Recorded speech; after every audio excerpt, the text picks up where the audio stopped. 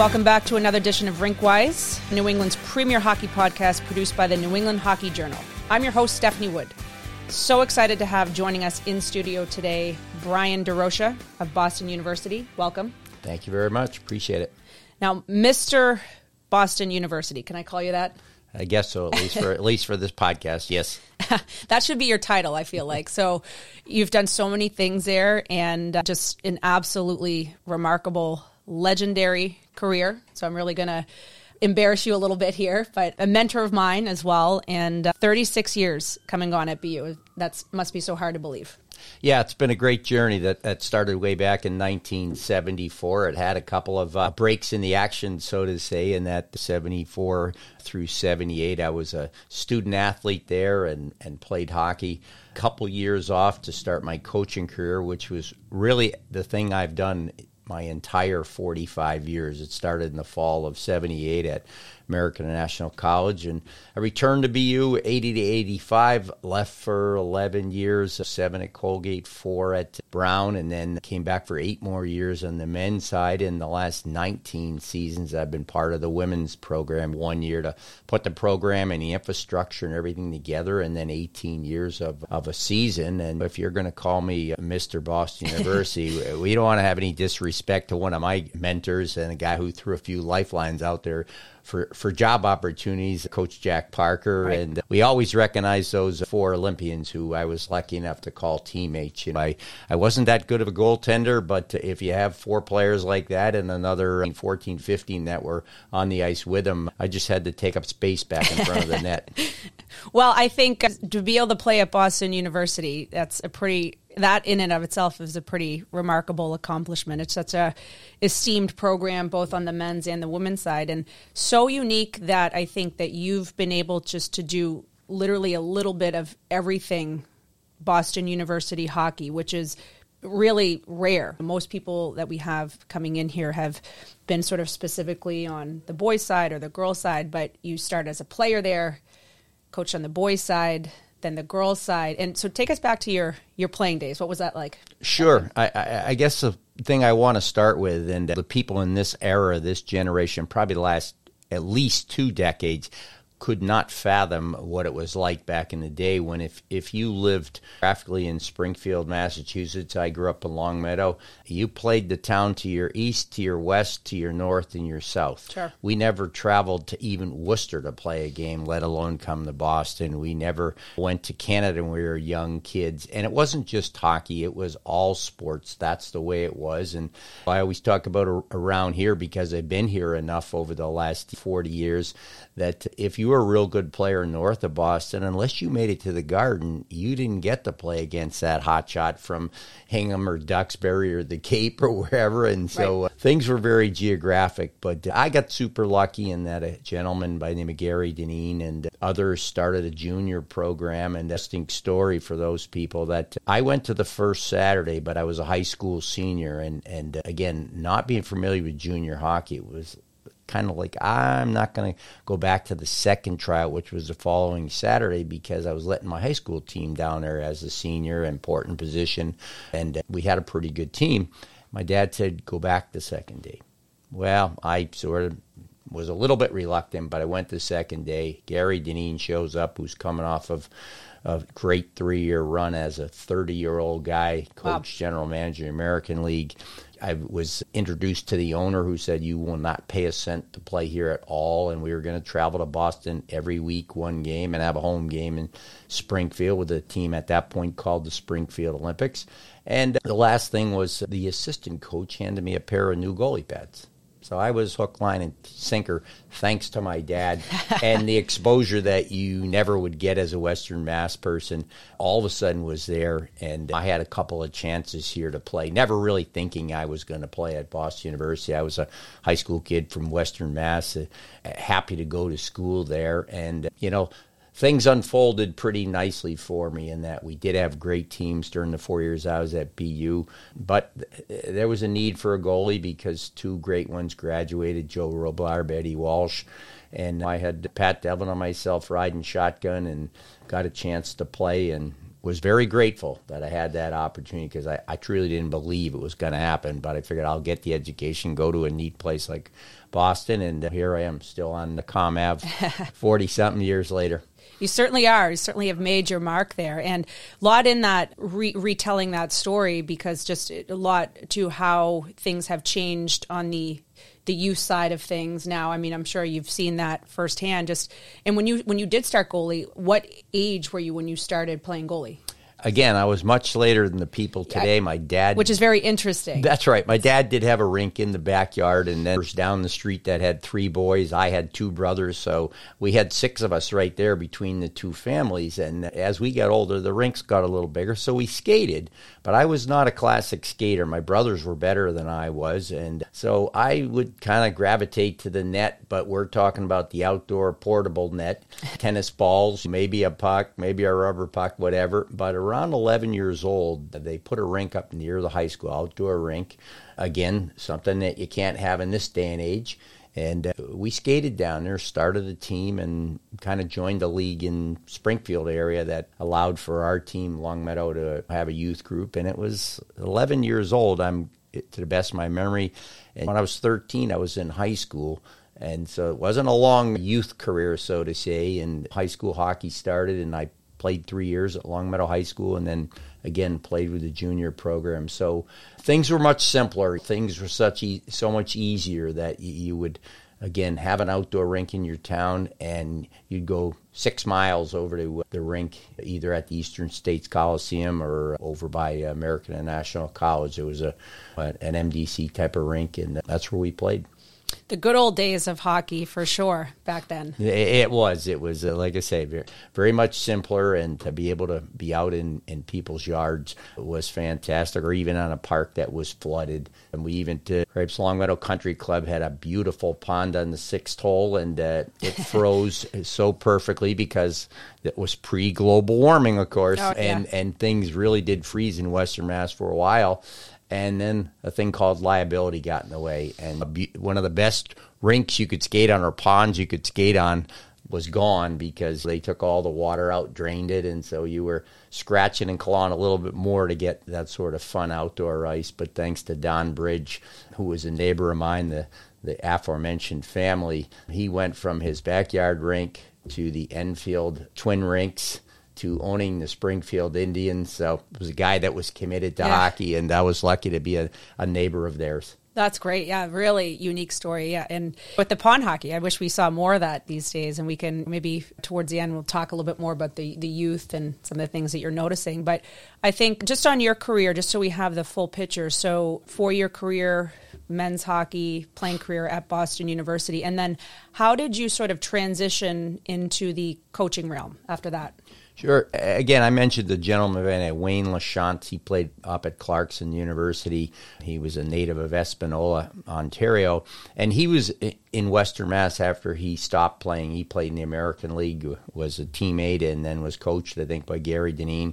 And he got connected with the rinks down in Western Mass and directed one of the rinks with Don Bridge. But he was the gentleman that said, if you don't want to continue to play, you can come coach with me at AIC. And I'd always wanted to coach. I have a great uncle named Leo Durocher, who was a Hall of Fame baseball manager.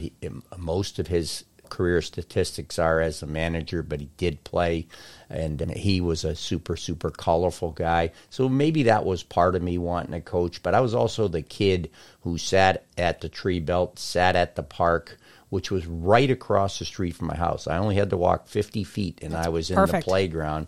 And back in the day, football in the fall, hockey hopefully somewhere in the winter, baseball in the spring, and summer would be a catch-all of maybe just the park being active with things. But I would go watch the older kids, just sort of praying they'd ask me to run out for a pass, or they'd see if I could catch a baseball or maybe take a swing and hit.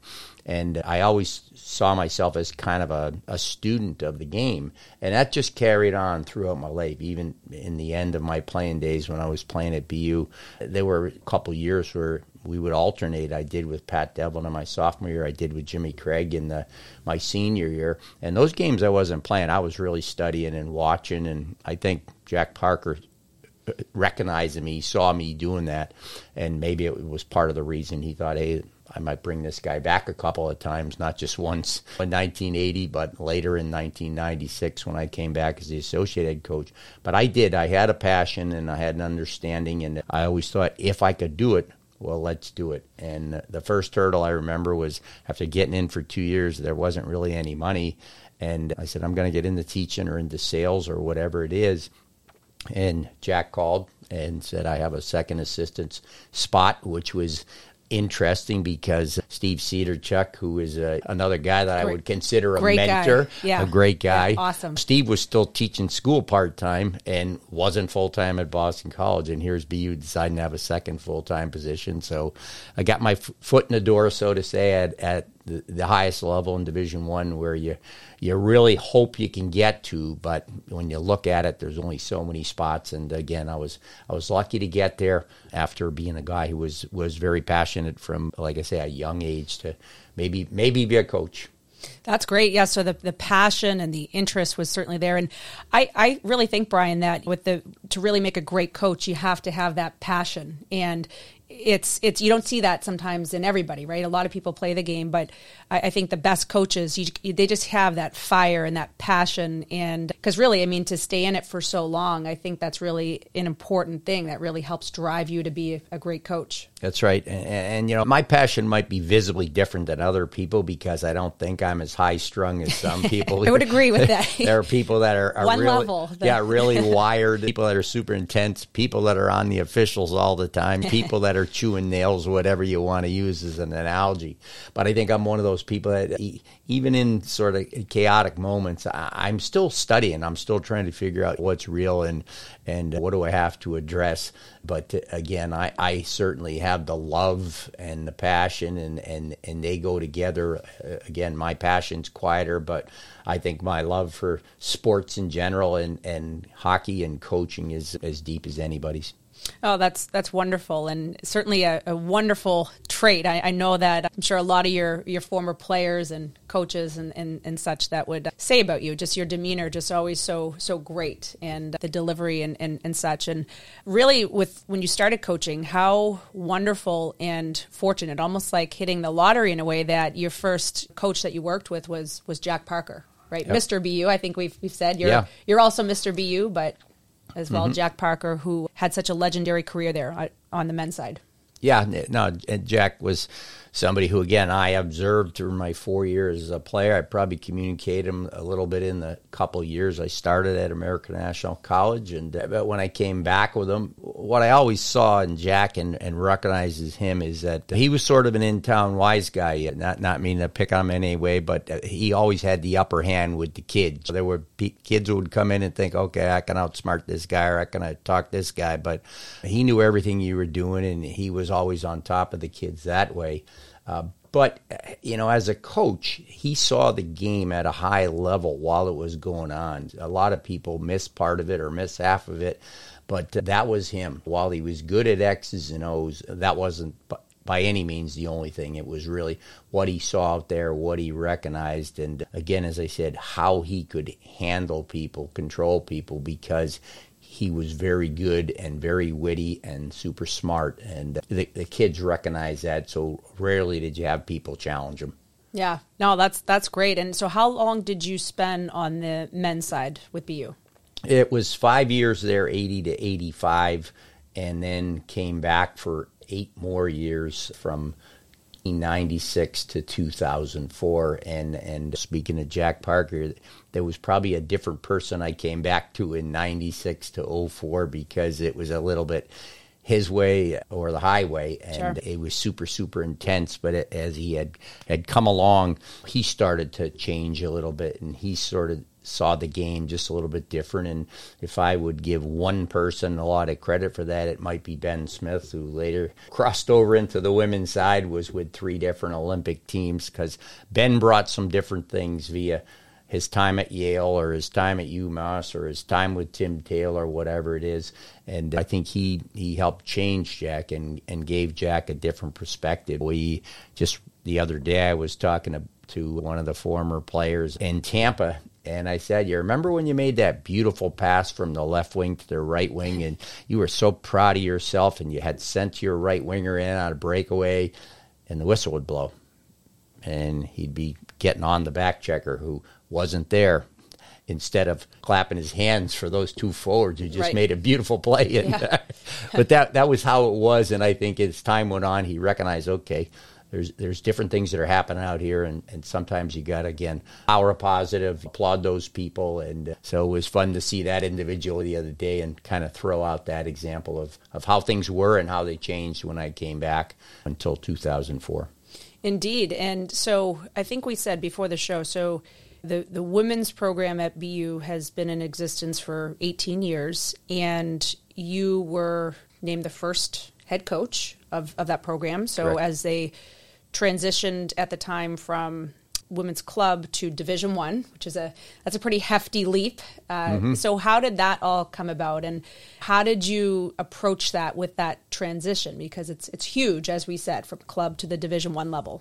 Right. Well, I think things were done right at Boston University in that there was a buffer year, so to say, where all I did was look for players. They asked me, do you want to coach the club team? And I said, no, I'd rather not. I said, I think I really need to learn the landscape of where young ladies play, who coaches them, what's the structure, and so it gave me time to do that. They also didn't wait to see if we were going to be any good in 4 or 5 years. They put the resources in place. A pair of assistant coaches were going to be there. The facility was going to be there. Recruiting budgets were going to be solid. So all the things you kind of look for to measure their interest were in place. And, of course, the history of the university. And around 2005, BU had really started to escalate as an academic institution. It was a solid school maybe when I went there, but then it just went through the roof. And so what better spot would you want to be than a place that has all that right there, ready to go, ready for you. And as far as the team, we took a little bit of a slow approach. There's different ways to start a program. Do you want to implement this many scholarships or twice as many, or do you want to front load it and then maybe decrease some, so to say, give a kid more money in the beginning, a little less each year, but they go home happy and you continue to have the resources. But we sort of did it in a slow step where each year for the first 4 years we gave about 4 scholarships out, 4.5, and you get to 18 scholarships, which is the maximum. And each year we had a pretty good uptick, but a slow one, 6th to 5th to 4th to 3rd to 2nd to 1st. And where we finished in the regular season. And I was proud of that, but a lot of it was those young ladies that came and played there that were fantastic student athletes and, more importantly, real good hockey players that we were there. And thanks to the assistant coaches who were there in the beginning, Erica Silva and Kirsten Matthews, because they sort of followed my lead, but really had to get out there and do the recruiting and be there for the young ladies, because I needed every ounce of their knowledge and their help of how things work. And they were followed after 3 years by Katie LaChapelle and Allison Coomey, and off and running we were.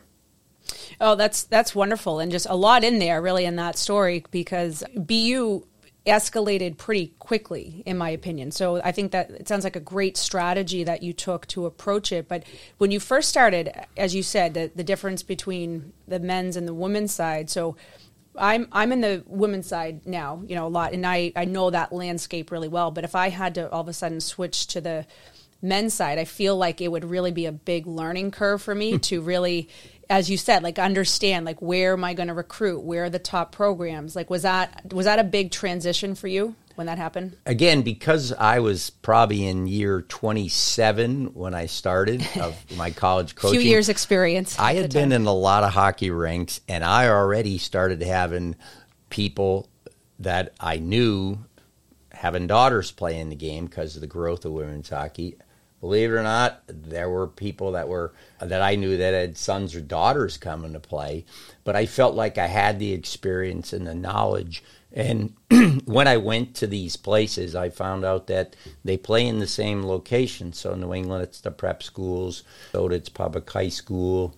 In Canada, they play in their their regional areas. So they play in Kitchener, or play in Toronto, or play in Ottawa, et cetera, et cetera. And that was probably the big difference, that I had some of that knowledge, but I still had to learn a lot about, I think, women. Now, I have 3 daughters at home and a wife, but I still had to learn about them as athletes, because none of my daughters were the highest level athletes and didn't play on travel teams. And that's where, again, Kirsten and Erica helped me a ton. But the game was the same. They could stick, they could skate, they could move a puck. They thought the game well. They shared the puck well. And so there were a lot of great parts of it that really were parallel. And once I learned where people were and what I thought was the landscape, it made it that much easier.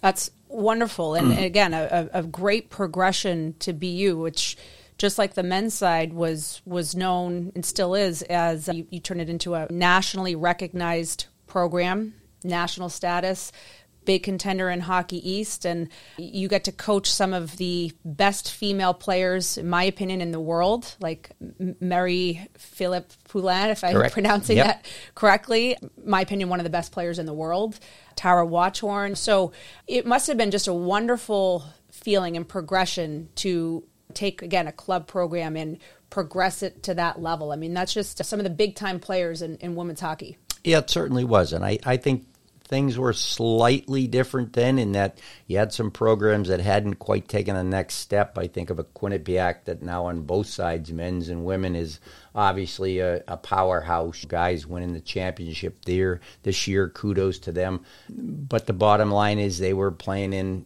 a state rink or a town rink for a while, and others that built new buildings in places. RIT's another one that's got a brand new gorgeous building all through the leagues in the East here again.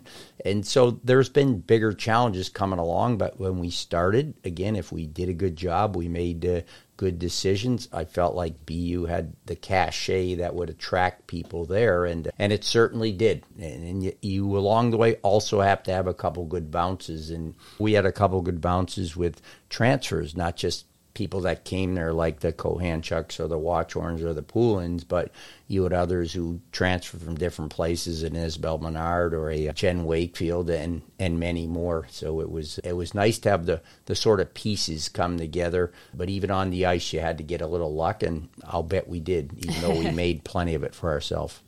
Hard work and few bounces, right? That's right. Along the way.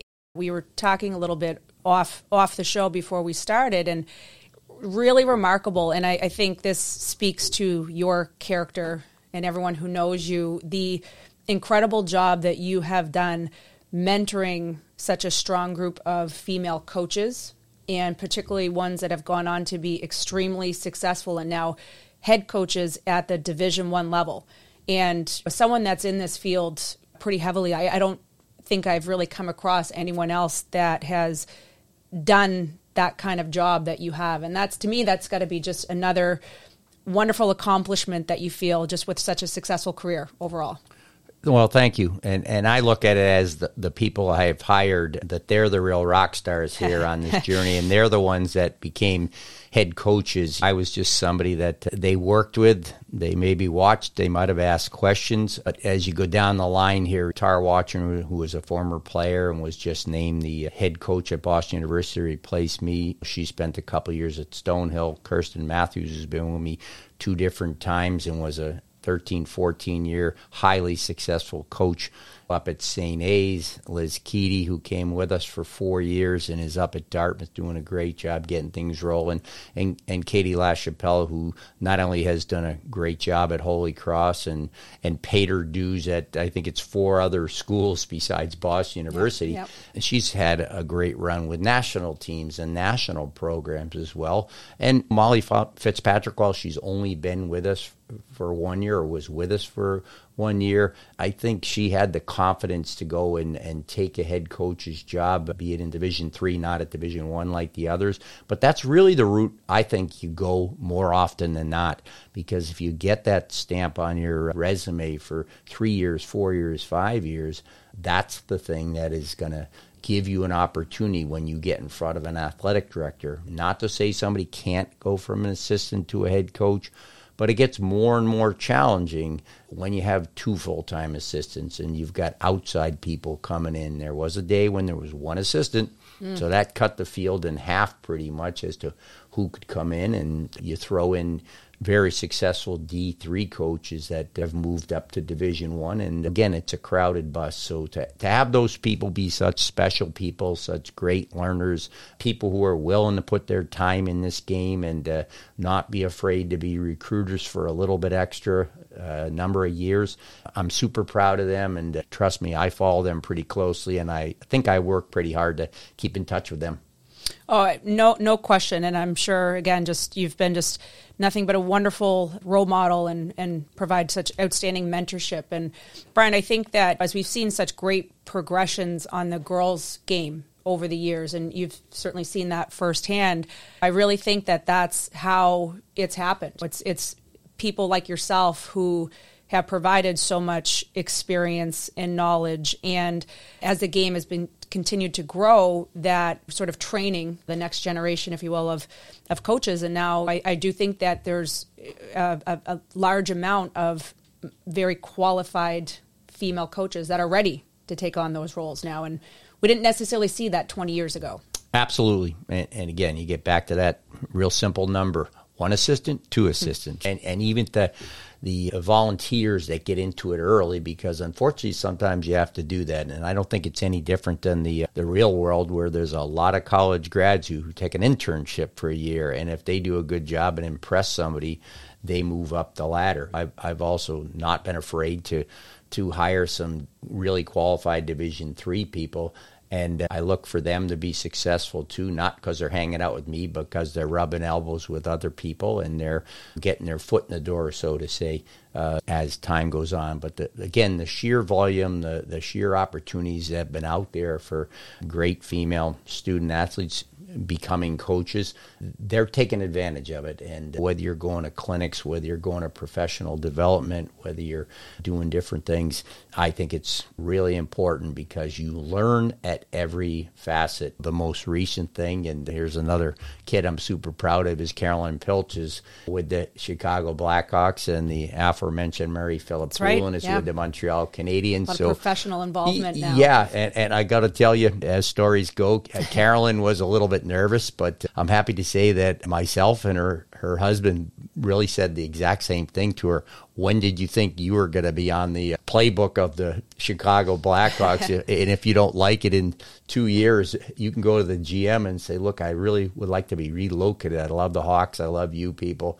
And he would probably get you a job right with the Hawks, and you'd still be in the big time where there's a few more dollars being tossed around. There's a lot of recognition, but the bottom line is if you go there and you do well, people are going to recognize it. So having the courage and having the belief that I can do it in different levels is super important. Are you running a program all by yourself? There are people close to me right now that are doing that, and that's what you want. So hopefully those people continue to have the faith and the confidence and the smarts to do it, because as you said, there's a lot of them that are very talented.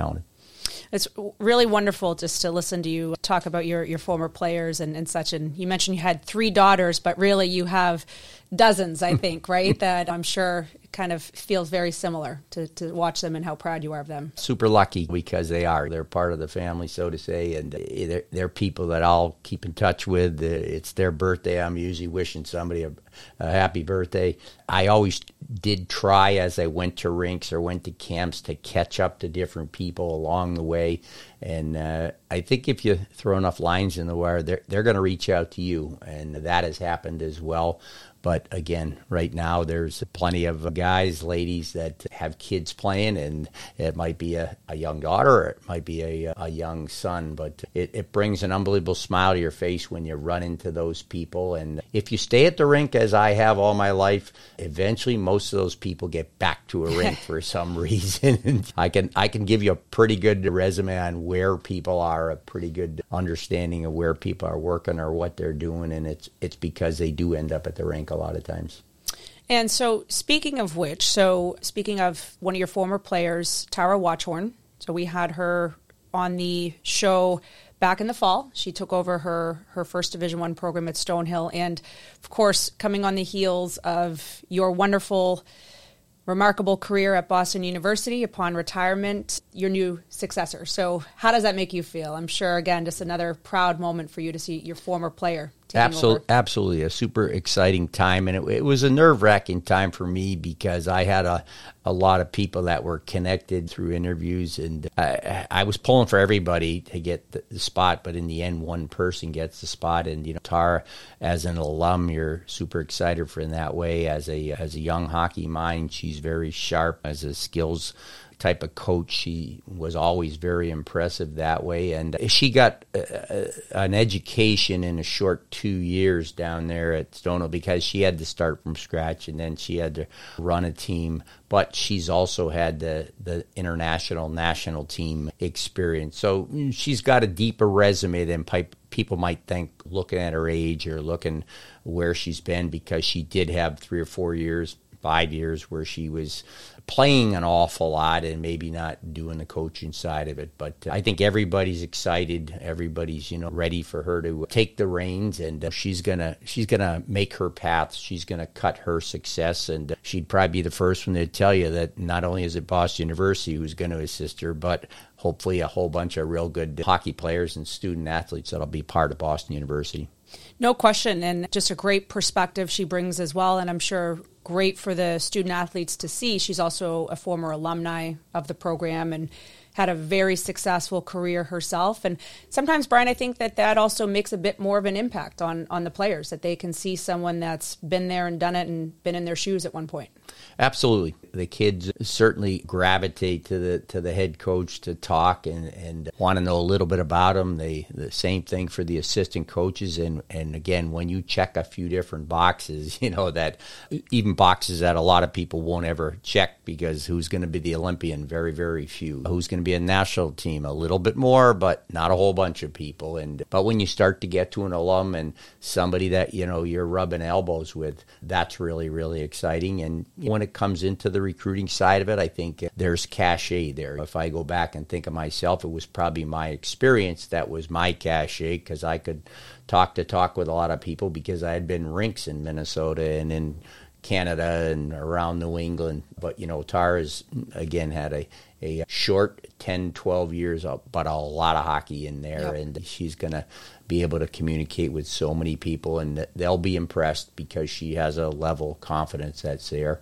And again, getting a few of those bounces, having a couple of the right people say yes always helps you.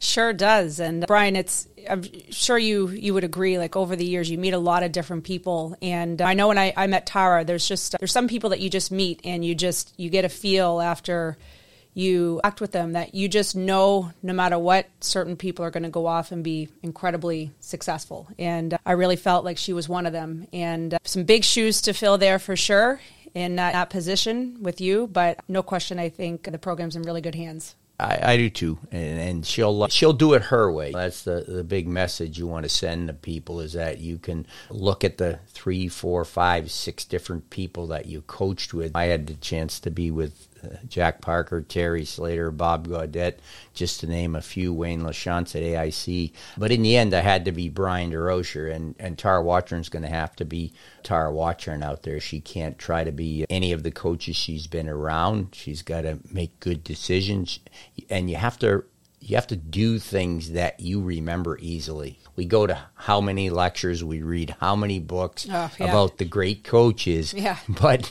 True. Maybe you can take one line or one paragraph out and remember that, but you can't remember the book, and you probably can't be them. So as long as she's true to herself and uses the qualities that got her there and continues to learn as she goes along, good days are ahead for sure. Oh, indeed. And so back to your career. I mean, such a long time, and you've seen just so many changes, I'm sure, along the way with the game. And you probably have a couple really great stories, I'm sure, and probably too many, right? But what are really some of your best stories or some of your best memories? And again, I know that's a tough question because all those years of experience, there's just too many, right? But Sure, a couple stand out in your head.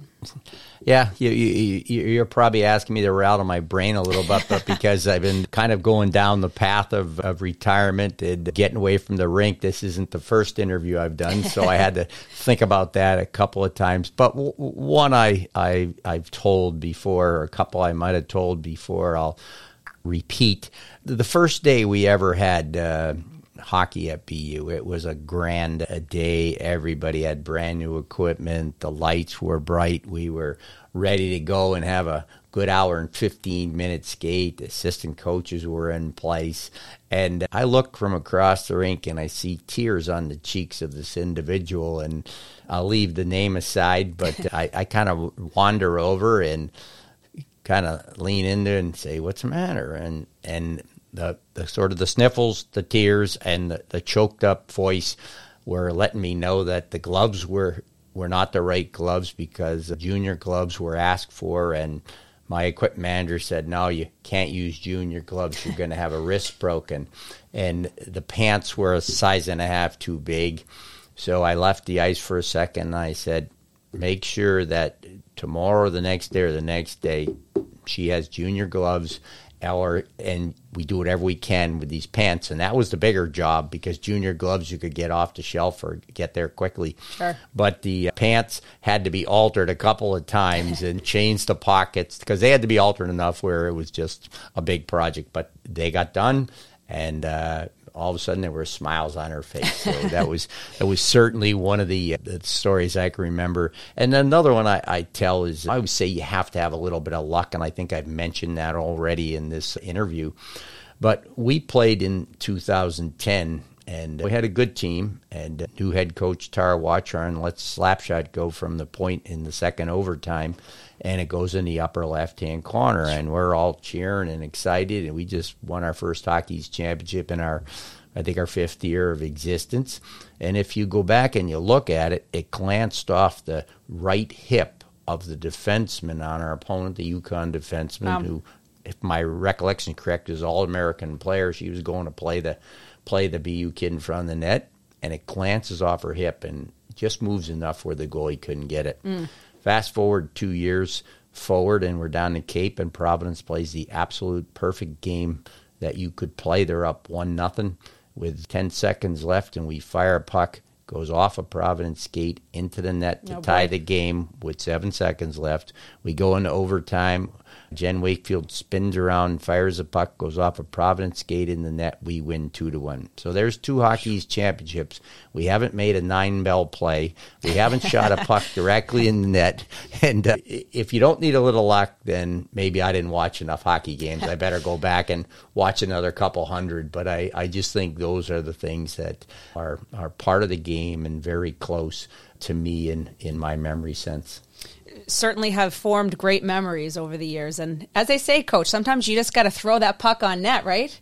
Yeah, absolutely. No, you just never know because it's not all about what you draw up or where you're going. And if I can maybe give you one other story, I'm crossing over back to the we love it. Men's side of the game. But I played with a fantastic guy by the name of Terry Slater, or coached with him up at Colgate from 80 to 85. And the late Terry Slater, because very suddenly, tragically, at 54 years old, he passed away in 1991 while I was still there. But he was more of a psychologist than he was the X's and O's coach. And he was getting mad at his team once because they were trying to be too fancy. And the next day we all come to the rink, and there was a cement area just as you got into the rink. And the entire area was covered with Tonka toys, little Tonka trucks. And he came in with a flannel shirt and a flannel hat, trucker's hat. And he said, "Hey, we got to be a little more hardworking, blue collar like those guys." And I think his message got across to the kids because they took on a whole different persona the rest of the year. But a great master psychologist and a fantastic person who is another story I'll never forget. Love it. Hey, as they say, sometimes if you want something done right, you got to do it yourself sometimes, right? That's right. And well, I think so. Since we also just have you here, we won't keep you too much longer, but we'll use certainly your expertise and your years of experience. So I mentioned to you before the show that we recently did a podcast where we gave our audience some tips for the off season. And Brian, I think one of the things I mentioned on that was I thought that that's something, the off season is something that has probably maybe changed the most over the years, or certainly changed a lot.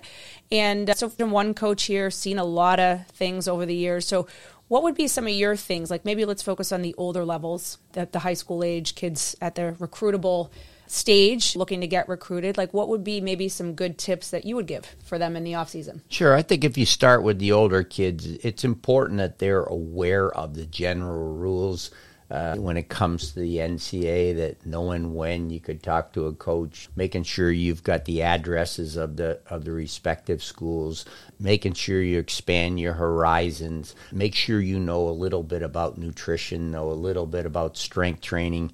If you educate yourself on those areas, you're giving yourself a good start to the game.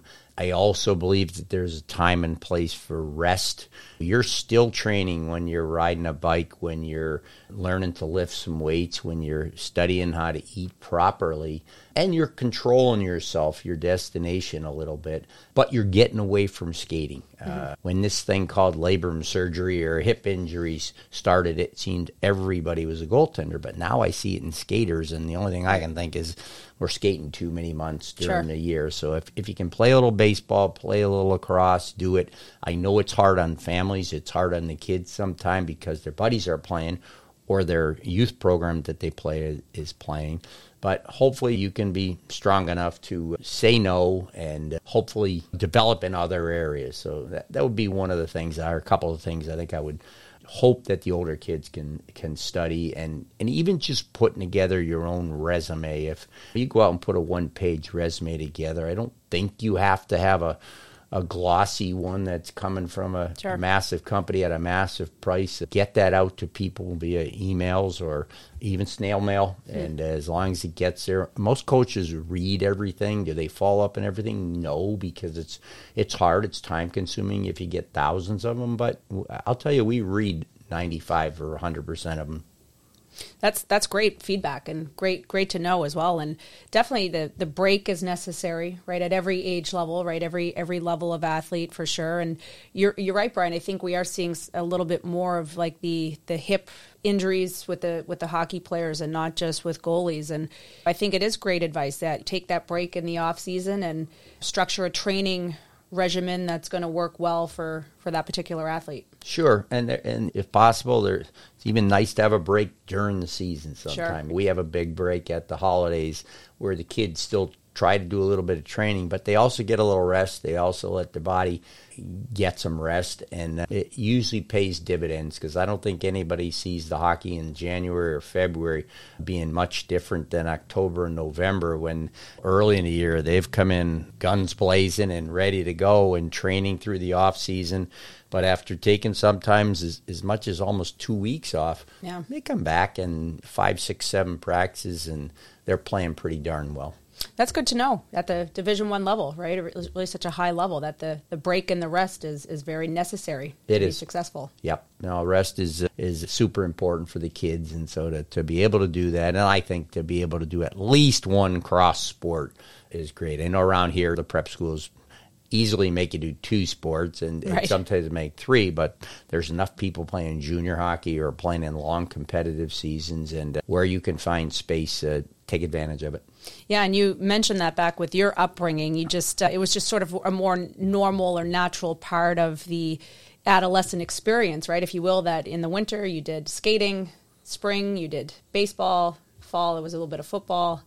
That's 100% correct, but unfortunately, I don't think we're going back to my times. but again, it was simpler, it was easier, and because everybody else was doing it, that's how it went. But now you've got a lot of different things going on, and you know how many people go to a skating camp, and then they're going to stick handling shooting camp, and then they're going to off-ice weight training camp, and it's hard to balance. Real hard to balance is for families, and so and nobody's an expert. All too often, you have families that, unfortunately, I haven't had an older brother or an older sister who got recruited or was in this situation. But so much is decided by the big guy upstairs that you have to have a certain level of given ability, and then you work at it. You shape yourself as a competitor, but it doesn't mean you're going to get 3 steps faster in any sport. So again, keep working hard and keep loving the game. And again, try to get a little bit of downtime, because sometimes it does refresh your body and you come back with much more joy, much more passion. Forget your skills. You come back with those 2 things that go a long ways in any sport, and really they're important in the real world. Wherever you end up working, you better be passionate about that area, that product, that whatever. Well, Coach, just absolutely wonderful perspective and insight, and I think I can speak for all of us that everybody listening is going to have learned quite a bit from hearing from you today. Well, thank you very much. You always hope you can shed a few memories, maybe a few tidbits that are important for these kids who are loving the game and playing the game. And most importantly, I send thanks to not only you people for having me here, but all those people that made me look good over the years as a so-so coach. But I was lucky and forever grateful. We'll make sure that they can listen in on this and they get a copy of the clip. But a truly remarkable journey, and congratulations on an absolutely amazing career. And the game thanks you. Really, if it wasn't for people like you, I don't think we would see as many advancements as we have. So, and I hope that you do get a chance to reflect on everything. I'm sure you will. And again, we can't thank you enough for sharing your stories with us today. Greatly appreciated. And that does it for this edition of Rinkwise. Our podcast is produced by David Yaz. Follow us on Twitter, Instagram, and Facebook at Any Hockey Journal, and subscribe online at hockeyjournal.com. I'm your host, Stephanie Wood. Rinkwise is a Siemens Media production.